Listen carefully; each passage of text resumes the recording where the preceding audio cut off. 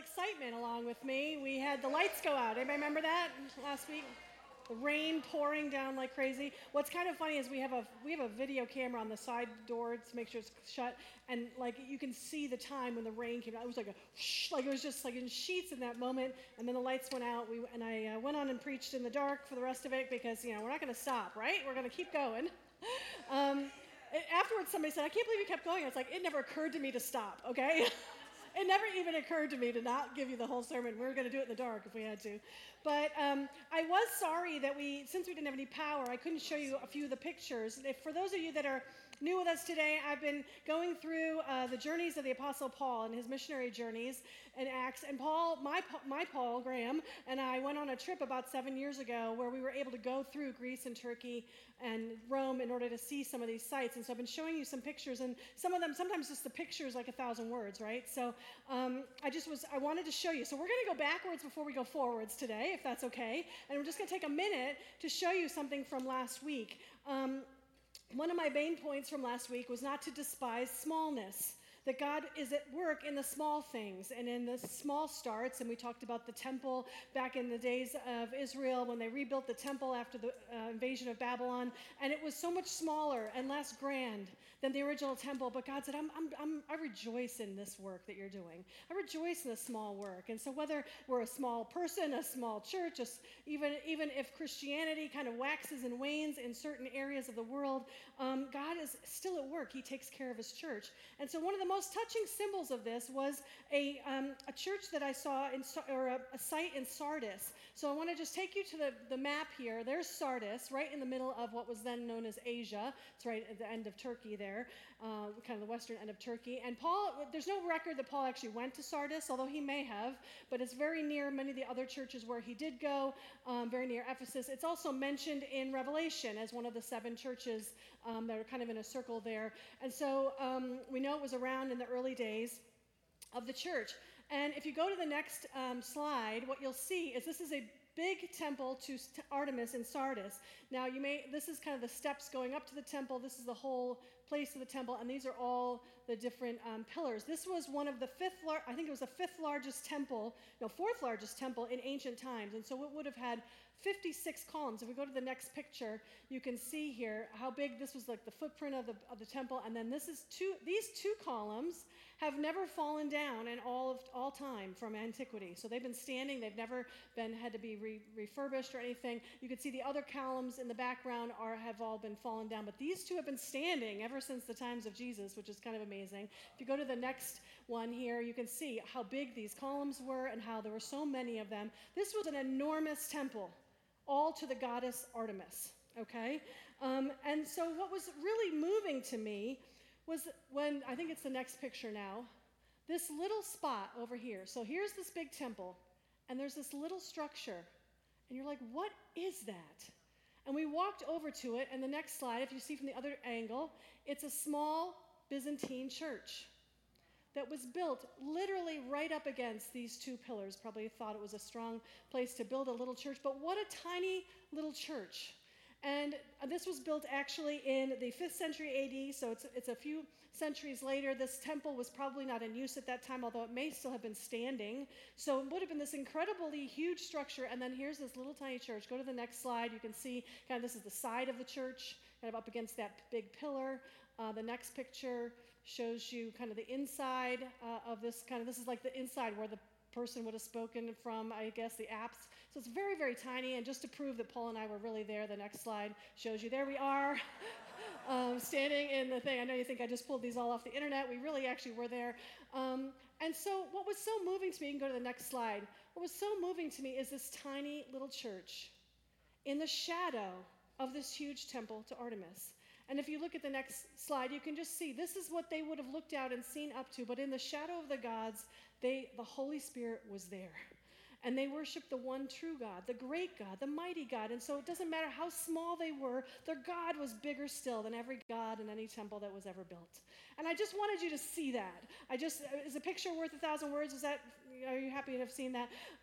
So I just wanted to show you that, wherever we are, we're not big, we're not a mega church, but what God is doing here is so precious in his sight. He is so delighted in you and in me and in on everything that God is doing through this place and many, many other small churches. Do you know that in Pomona Park, in this little area, there's probably 9 churches that meet, and some of them are half the size of us, a quarter the size. But they meet, and they're worshiping the Lord, they're loving Jesus and serving him. And so that's what I wanted to show you from last week. Now we're going to fast forward to this week, and we're going to continue with the journeys of Paul, but we're going to go with Paul down to Athens in Greece. And the passage we're going to read from is a little bit long. You're welcome to turn to it. It's in Acts 17. And I asked Daniel if he would come read it, just so that you don't get sick of my voice, and he will read it so much better. So we're going to go from Acts 17, 16 to 34, and he's going to read it for you.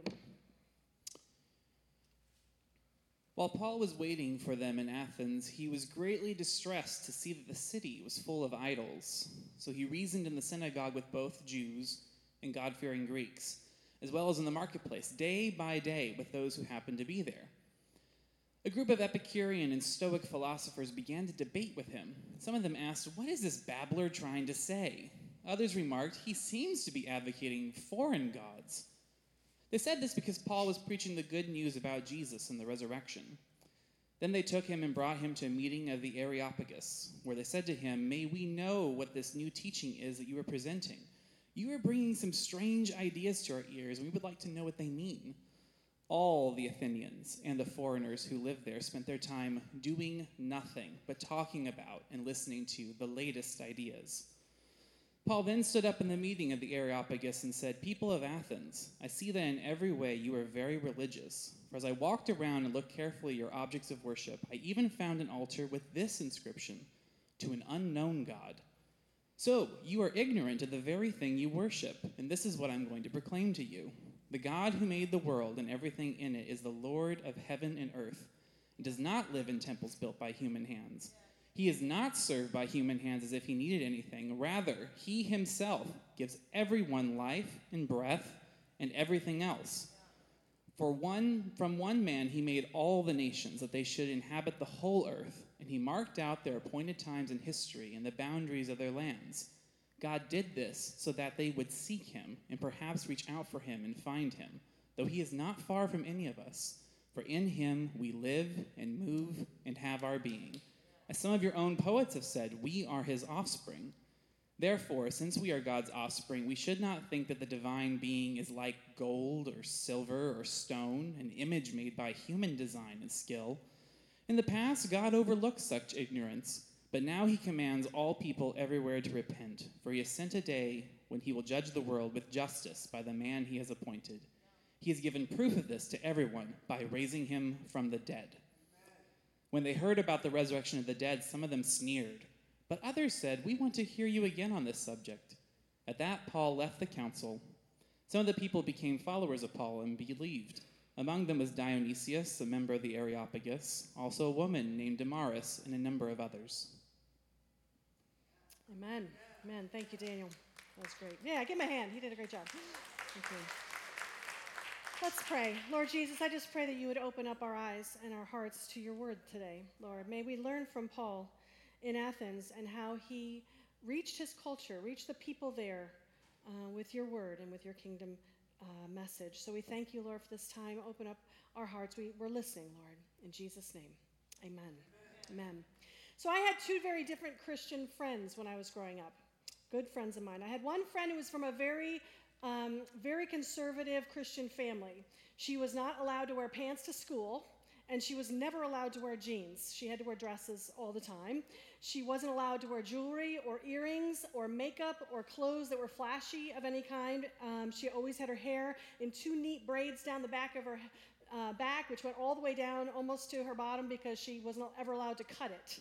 She also wasn't allowed to go to the movies. She never attended any of the school dances. She rarely knew the TV shows that we watched. She really stood out. She was very different, separate. She was not like us regular kids. I had another friend who also came from a Christian family. She went to church pretty regularly. She had done her confirmation. She went to confession and mass regularly. But this friend also knew how to party it up. She's the one who introduced me to those little tiny bottles of whiskey that you can hide really easily in your backpack and bring them into the back of the school bus.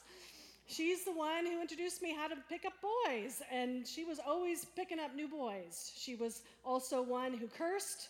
She skipped class. She was like a lot of the cool, popular kids in school. And I have to tell you that as an atheist girl, I had no faith at that time. Neither one of these approaches to faith attracted me to Jesus. I thought my partying friend was a lot of fun, but honestly, I thought she was kind of a hypocrite if I would have been asked. She said she believed something, but it obviously had no impact on her life. She looked and talked and acted just like everyone else, did all the things that all the rest of us did. But I also thought my sweet conservative friend was also a little strange. I liked her. We were good friends. But I thought it was a little weird. What does God care about if you wear jeans? Like, why is that an issue? And I just couldn't understand it. I didn't want any part of that. And so we're going to get a little philosophical today, okay? We're going to be with Paul. He was talking to the philosopher, so we're going to get a little philosophical, and I'm going to give you sort of two big words that are kind of represented by these two extremes. These are extremes, although they're not all that unusual. I'm sure that most of you, either know people or maybe even you grew up like one of those two friends of mine. But there's two approaches to faith which affect how we're going to be missional and how we can be a light in our culture. One is called assimilation. Say assimilation. Assimilation. The idea is go ahead and look like the world around you. Act like the world around you. Don't stand out. Your faith is there, and you can talk about it maybe, but don't let it make you different from other people and what they do. By being different or weird, you only distance people from you. And the other word is differentiation. Say differentiation. This means to be set apart, to be different, to even isolate because the influence of the world is dangerous. Don't try to relate. Anything that smacks of the world is tainted. We're supposed to look different. We're the people of God. Richard Niebuhr in his book, Christ and Culture, talks about these two approaches, and he calls them Christ of culture or Christ against culture. And throughout the centuries, Christians have taken these two approaches, whether to be more like culture or to be standing against culture. And they're both extreme when they're taken to their logical conclusions, right? But neither approach appealed to the one person who really needed to find Jesus, and that was me.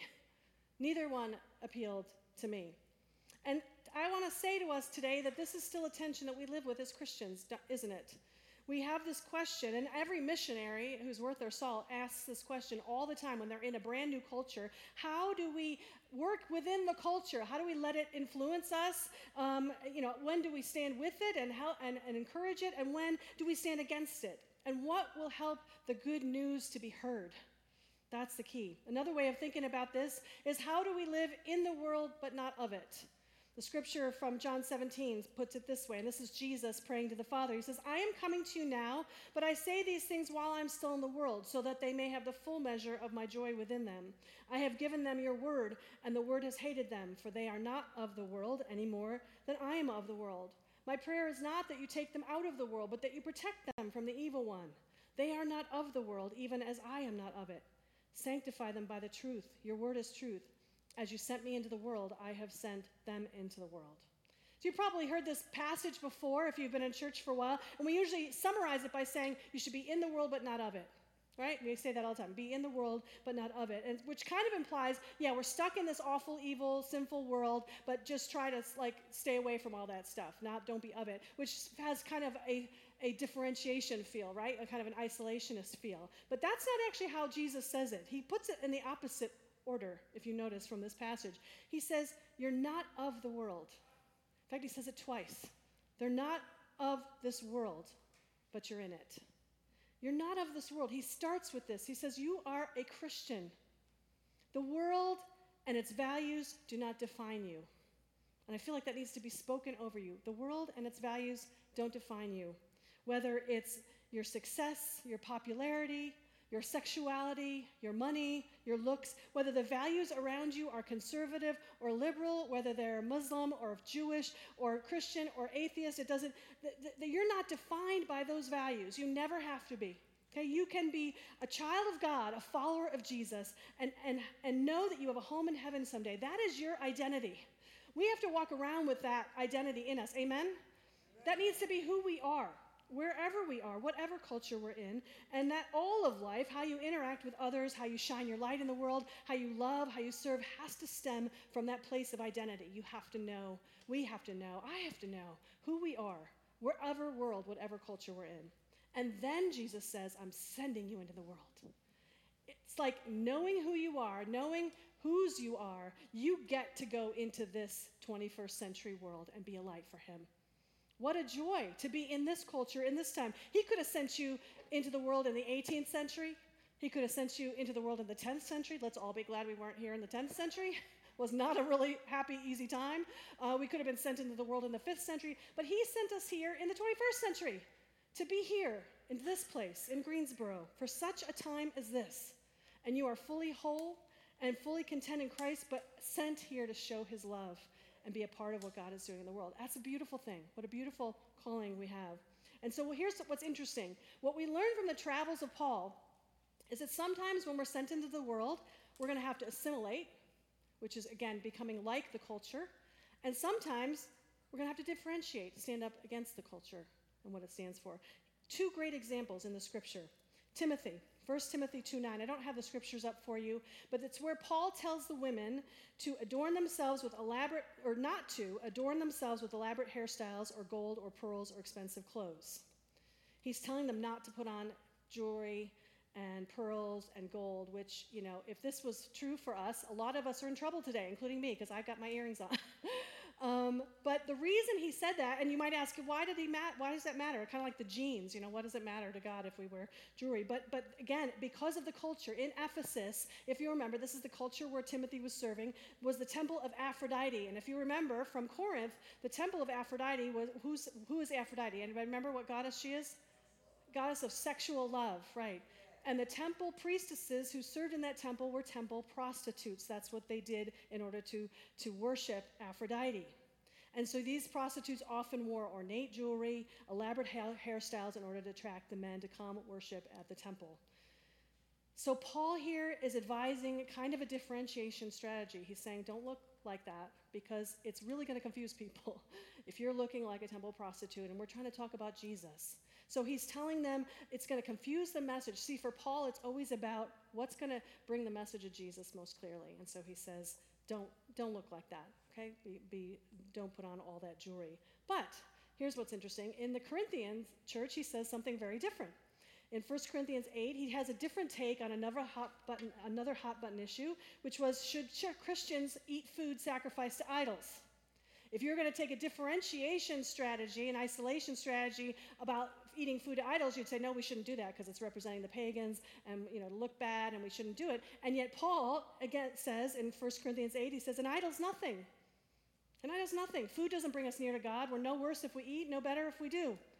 So he's saying it's okay for you to eat the food that's been in an idol's temple to offer to God. There's nothing evil about the food that's been sacrificed there. You are free in Christ. And so he's saying, yes, go ahead and assimilate. Be like the other people that are eating. There's no harm in it. But he just gives us a warning. He does give us a warning that says, be careful that the exercise of your rights does not become a stumbling block to the weak. So he's saying that this may bother some people's conscience. So not everyone will come to the same conclusion. So be careful. Don't cause them to stumble. This is an assimilation strategy. Interesting, right? In two different churches, two different situations, Paul is showing two different ways of interacting with the culture. So this leads to some difficult questions in our culture today, right? There's a lot of questions about whether to assimilate or differentiate. When to differentiate? What cultural practices stand so much against our Christian faith that they have to be rejected? And when to assimilate? What aspects of culture can we connect to and enjoy as Christians? And how are we a light to Jesus throughout it all? And here's the thing. We're all Christians. So what we like, or many of us here are Christians, some of you may not be, and I'm so happy that you're here and listening to this. I hope it's informative and interesting for you. But here's the thing. As a Christian, generally we like black and white answers, don't we? We want to know what's the right and what's the wrong. We don't like any areas of gray. And as I get older, I find there's a lot of areas of gray, more than I thought that there were a long time ago. But many questions come up. For example, should a Christian drink or not? Is going out to a bar okay? Is it okay to go to a bar and drink responsibly where other people are getting drunk? Or should we not be in an environment where people are getting drunk? What's the right answer to that? Hard one, right? How about our kids in sports? Should we be taking a stand against Sunday morning games that conflict with church? Or should we let them be part of the team and then just decide to watch the church service later? Because now we got it on live stream, so you can watch it later.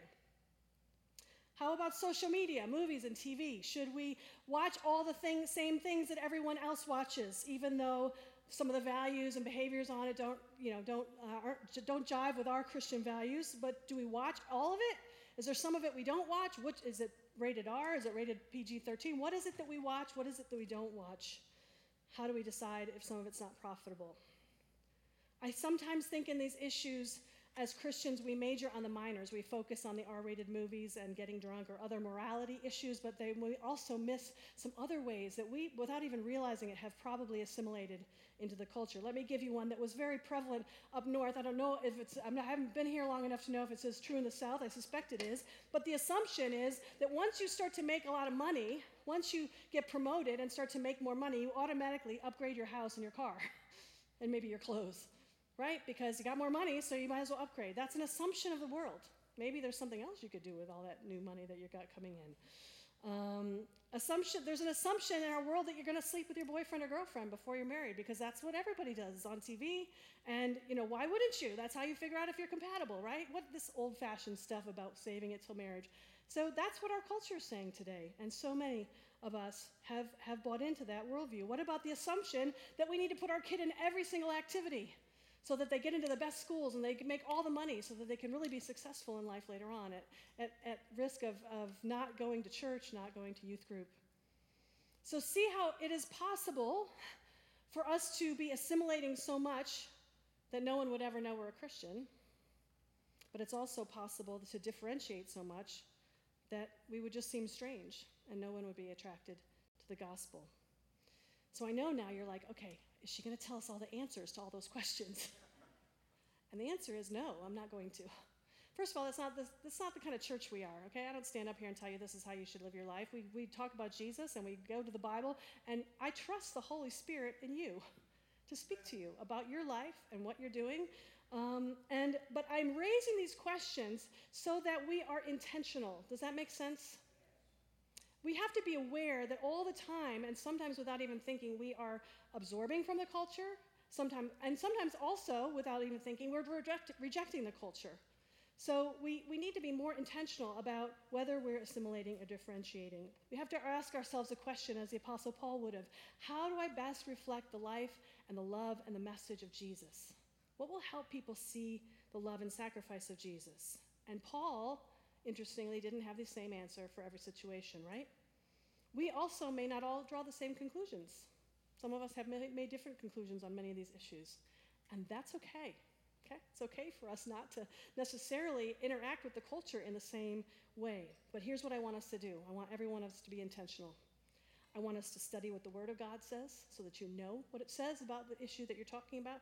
I want you to listen to your conscience, listen to the Holy Spirit that's speaking within you, and then do what God says and put it on your heart. This is not just for you, it's for me as well. This is what there's a time not to fight against the culture, to just relax and enjoy the things that we get to enjoy as 21st century Christians and not get caught up in legalism, but there's also a time to say everybody else may be doing it, but I'm not going to.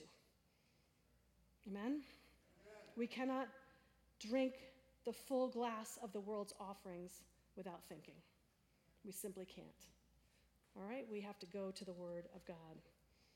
I want us to be missional, building bridges, finding commonality and rejoicing in it, reaching the world. And so we're going to look at Paul's example today. We got to read how he interacted with the people of Athens, and we're going to look at that. He had such a spirit-led balance that we can really learn from in these issues. The first thing I want to say is that Paul knew the culture, he respected the culture, and he spoke to the culture. That's the first thing. If you notice when he was talking to those people in Acts, in the passage that Daniel read, he was looking around at all their objects of worship, and he seemed very familiar with the whole scene. He understood what all their gods were.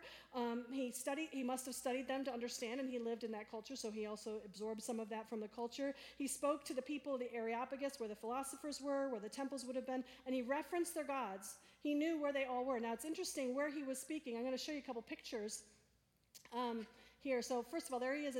So Athens is way over there, what was called Achaia then. It was, of course, Greece now. And so if you go to the next slide, This is where he would have, next one actually.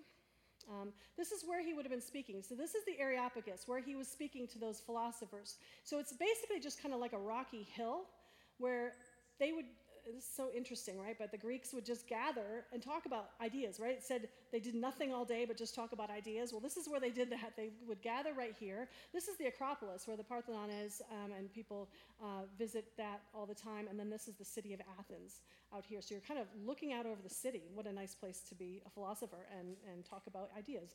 And so then the next slide shows you looking up from the Areopagus. So you're sitting here on that stony outcropping, looking up to this Acropolis, which is the many temples up here. Temple of Athena, which is what the Parthenon is, Poseidon, Erechtheus, Pandrosus. So these are all temples. So he's looking, Paul is sitting here and he's saying, I see you're very religious. Look at all these temples up here. And then if you turn around and look the other way, next slide, you're looking out over the city of Athens, and he could have seen, it wouldn't have looked like this, obviously, not quite so built up, and he would have seen all the temples also dotting the landscape of Athens. If you go to the next slide, there's a little one. We could see the Temple of Zeus is in there, but there were many others out there. So he was looking around, and he's saying, here you have, you have so many, you're so religious. You have so many gods. There's even the temple to the unknown God. This one is the next slide, I think. Let's see. Yeah, they couldn't find one of these in Greece, but in Rome they found this altar to an unknown god. So that would have been perhaps what it looked like in Athens at the time as well. So, Paul knew about these gods. He was able to talk very knowledgeably about them. He talked about the altar to the unknown god. And you could ask, why should he care about Artemis or Apollo or Zeus? But why couldn't he just talk about Jesus? But see, Paul knew that in order to speak to the culture, you need to understand what they care about. You need to care about what people care about. And he said, and I see in every way you're very religious. He quotes one of their poets, so he obviously read some of their reading material. It's fascinating, actually. He understood them. He respected them. He was so gracious. He was curious. He was interested in them and what they were reading, what they were talking about. He knew that. And so we might ask ourselves the same question. Why should we care about the latest TV shows or sports teams or how to use social media or even the political landscape? Why should we know? Because this is our culture. We're called to understand what it is that people are doing. We're called to be a light, and we have to be familiar enough with the world and the world's point of view that we can understand what need is all this filling, and how does Jesus speak to that need? That was always where Paul was. How does Jesus speak to the need that all of this is filling? Now, I know some of you out there are assimilators. You're more of the assimilation bent. See, we all tend to lean either assimilation or differentiation, kind of maybe depend on how you grew up and maybe your personality. And so those of you that are more of an assimilation bent and you know who you are, you like the culture and you're all into the culture, you probably know way more about the culture maybe than you even know about your Bible. Many of you could probably give me the plot line of Ted Lasso or the latest Black Panther movie much easier than you could tell me what the gospel is, or why Jesus died for your sins, or where the book of Romans is, right? So some of us, we assimilate so much that we know a lot about the culture, and we need to become informed Christians about our own faith, right? We need to read our Bible and know the Bible and know why we believe what we believe.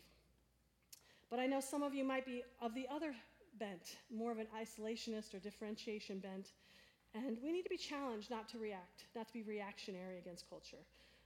And everything in the world. It's easy to say, and I hear this all the time, that American culture is just rotten and godless, and it's just turning away from the truth. And there's a lot of truth to that, right? There's a lot of confusion out there and about gender and politics and morality. It's all true. Much of our culture has gotten very secular. Sometimes it's even anti-Christian, right, or anti-faith. But I also want us to see the good things in our culture. See, that's what Paul did. He saw the good things, and he connected to them. And so I'm just going to tell you a few. I know you know these things, but there's some really good things going on in our culture today. There's such a greater focus on justice for all. Have you noticed that? Than there ever was. Sexual harassment training is now mandatory in so many workplaces, including Gate City Vineyard. Okay, every staff person goes through sexual harassment training here. This used to not be a thing, right? I mean, people just expected that women especially would be harassed in some way, especially if they were good looking in the workplace. They just laugh it off. It was not a big deal. Now we're like, no, that's serious, right? It makes the person uncomfortable. They can't work. Well, it's not right. And so that's become a new focus, which I think is a great thing in our culture. There's been an awakening in our culture about racism and justice and injustices, particularly since the death of George Floyd, but it was kind of building up even before then. And we're realizing the way that racism is reinforced by the systems, and people are fighting against that, right? And working against that in productive ways. This is a good thing. It's a good thing. There's a greater concern over mental health. Have you noticed that stigma of mental health has started to go away? I've been noticing in my son's friends, like back in the day, if you had a mental health problem, you never wanted anybody to know. Like you hid it, right? Because that was embarrassing. It was a shame to the family or something. And I see my son's friends posting on Facebook, I had to go to my therapist because I've got this problem, or I'm on this drug because of this, or I struggle with anxiety, or I struggle with depression. So openly. The stigma is being taken away. I'm not going to say it's completely taken away, but it's being taken away. And autistic children are getting help like never before. They used to be institutionalized and be the family's secret. Now that's not a thing at all. These are good things in our culture. These are good things in our culture. And there's also a renewed concern for the environment and the world, right? We realize that we're stewards of this world and we can't fill it up with trash. And so even though I always forget my grocery bag, my reusable grocery bag. It's a pain to have to remember it, right? It's always at home when you get to the grocery store. But this is a good thing, right? As Christians, we should lead the way in these things. In justice, in caring for our environment, and caring for women and men and in the workplace. We should lead the way in this, and we should be happy to see that this is what good things are coming in the culture. So Paul knew the culture, he appreciated and was able to pick out what's good and connect with those things. Now, the second thing Paul did is he started fresh with every audience. So it's wonderful to see this. He didn't just assume that the new group would be like the last group. If we go to this next slide, there's it might be before this because we've skipped ahead now. There we go, the map. So these are the different places where he went. You've seen this map now multiple times, the different journeys that he took. And every place he kind of took a different approach. In Pisidian Antioch, which was over here, we've talked about that a few times, he went to the synagogue. And he talked kind of historically about the nation of Israel and the predictions about Messiah and how Jesus was the person who fulfilled all those prophecies, right? So that was in Pisidian Antioch. In Berea, which is over here, let's see if I can see it. I think it's over here somewhere. Where's Berea? All right, I'm going to see it. Oh, yeah, right there. There's Berea, right there. That's where everybody listened to Paul, and then they immediately checked the scriptures to make sure what he said was true. I love the people in Berea. So they weren't going to take anything on face value that Paul said, even if he was convincing. They were going to say, well, we're going to see if the scriptures are true. So they were students, right? They were scholars. They wanted to make sure. They were also skeptics. They're like, I'm not going to believe this stuff until I make sure it's true. So I love that about them. And he just entered right into that, right? He dealt with them. Now in Philippi, which is also up here, let's see if I can find it. It's hard for me to see. Oh yeah, there's Philippi. Philippi's right there. Philippi, he took a really interesting approach. He started with a women's prayer group. What a place to start their church. And the women, it was outside the city. The women were meeting outside the city. They gathered outside to pray, and he valued them, which was huge for this time. He sat with them, and he taught them about Jesus. And as a result, Lydia became a believer, and she started the church, the first church in Philippi, in her house. So he took a completely different approach in Philippi. And finally, in Athens, you heard how he went with kind of more of an intellectual, logical, philosophical approach, because he was dealing with philosophers and thinkers and pundits and talk show hosts. He was able to debate with the best of them. So again, I want to ask us what that would look like for each one of us. To start fresh with every person we meet, deeply interested in who they are and why they do what they do, why they believe the way they do, listening to where they come from, even if it's a very different place than us. And I want you to think about your neighbors. I want you to think about your friends at work. I want you to think about people even in your family. And so if we've got to be able to see them and listen to them so we can meet them right where they are. This is what Paul would have done. And I want to just take a moment. And I'm not going to ask you to raise your hand or anything, but I want to talk to people who are over 45 years old out here. I know there's a few of you who are over 45. And by the way, you who are under 45, it's coming to you, okay? It's only like 20 years later and you'll be here, okay? So don't think you're out of it. But we have a tendency, don't we, as we get older, to think, oh, the young people these days, they are the worst. I can't believe what they're getting into. Is anyone in here old enough, there might be somebody, who remembers when rock and roll was evil and from the devil? And when it came out, it was like, oh no, you can't have those beats, And meanwhile, we've got like drums and electric guitars up here on the stage. So we know that they were crazy, right? right? They didn't know what they were talking about, but this is, parents do this of every age. We always think that whatever the young people are up to is wrong and not good because we don't understand it. I remember in college, I was majoring in computer science, which was kind of a relatively newish field at the time, and my aunt, who was a really strong believer, when I told her I was studying computers, she says, "Oh no, you shouldn't do that." She said, "Computers are from the devil because they can think, but they have no soul." So she was really she started to pray for me real hard after that because she thought I was working with the devil in the computers. So, she didn't understand the technology, right? And so she just put a spiritual spin on it, which is what we do. We tend to do that. Something we don't understand, we put a spiritual spin on it. I want us to look at the younger generation, okay, the millennials and the Gen Zs and whoever's coming up after them with fresh eyes. I want you to see the incredible concern they have for justice and for acceptance of all people.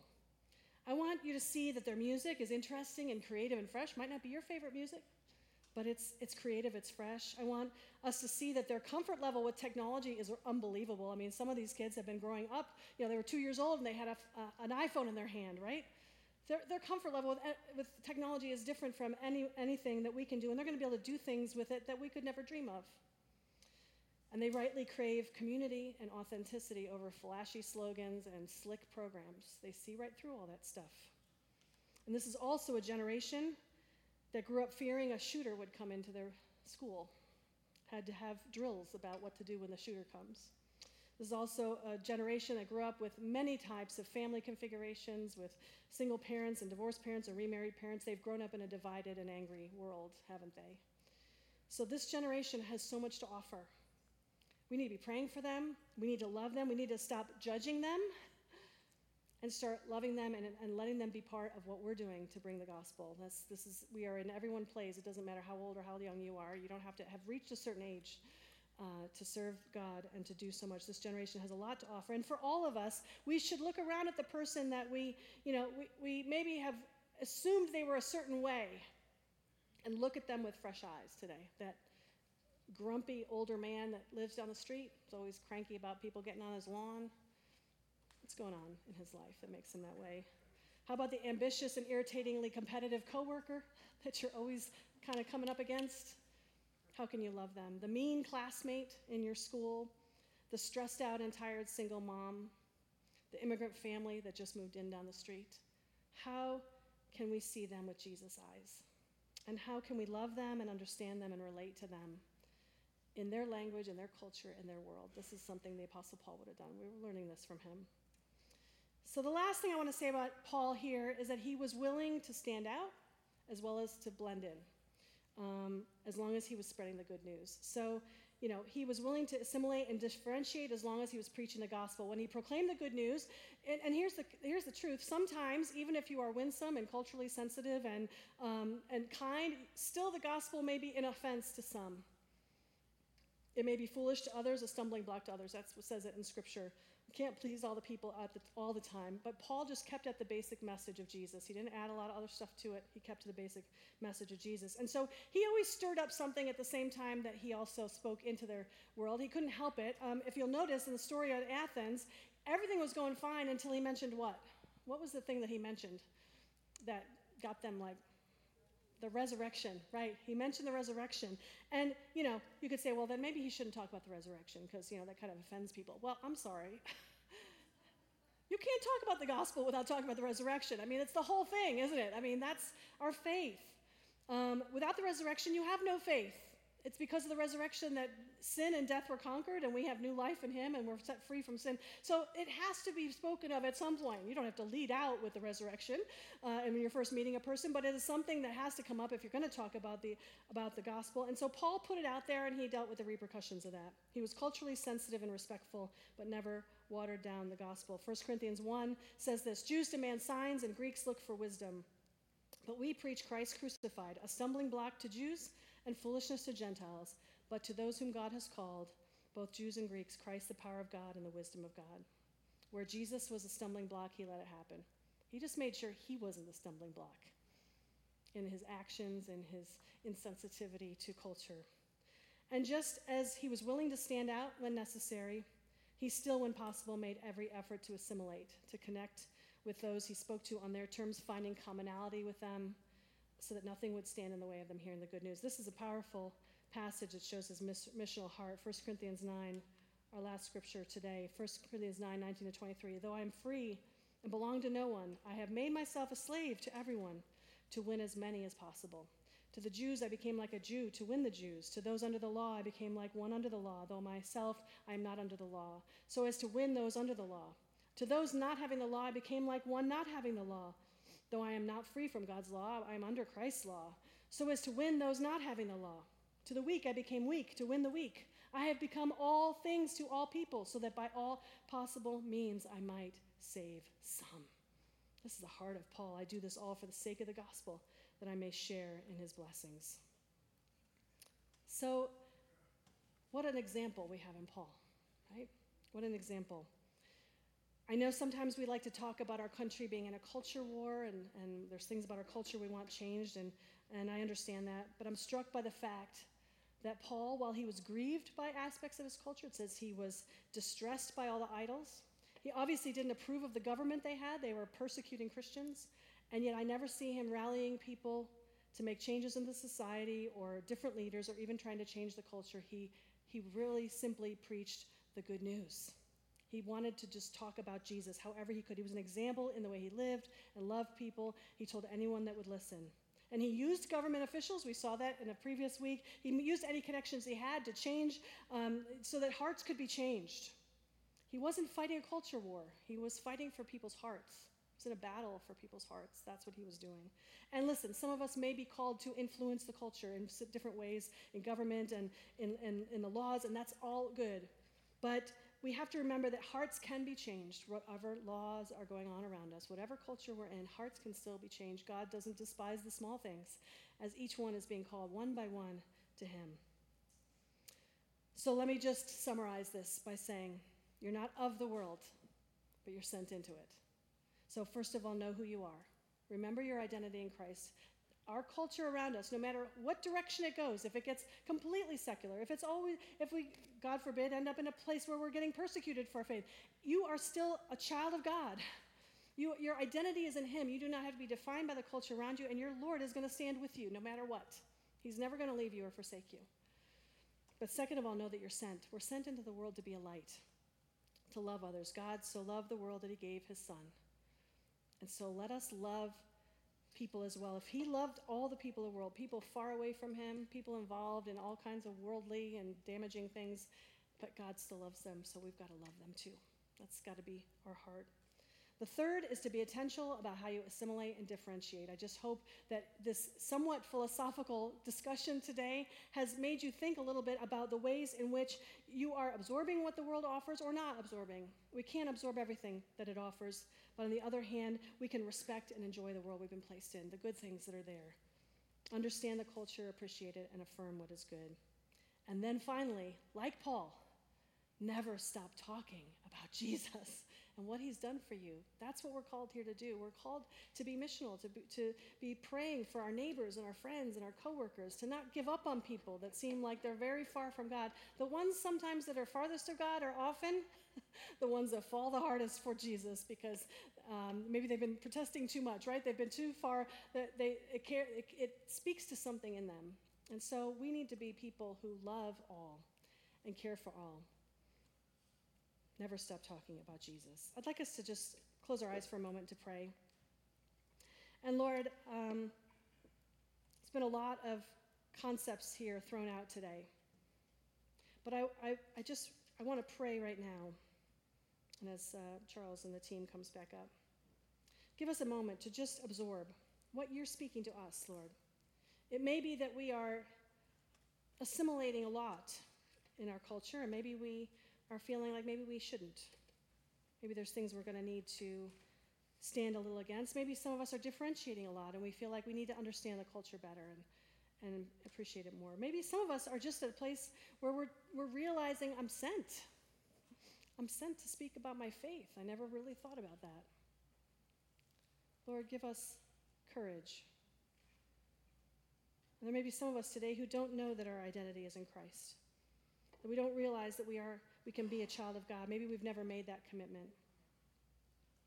And so I want to pray for anyone here who's considering it, who's thinking about it. Lord, I'm so thankful that they're here to just listen. And Lord, you don't pressure us, Lord. You're not a hard sell. You just keep sitting next to us and talking to us. So I just pray that if that's you today, that you just keep your eyes open and ears open to Jesus today. Let him draw you. Let him draw you to himself. He is good. He is good. Praise you, Lord.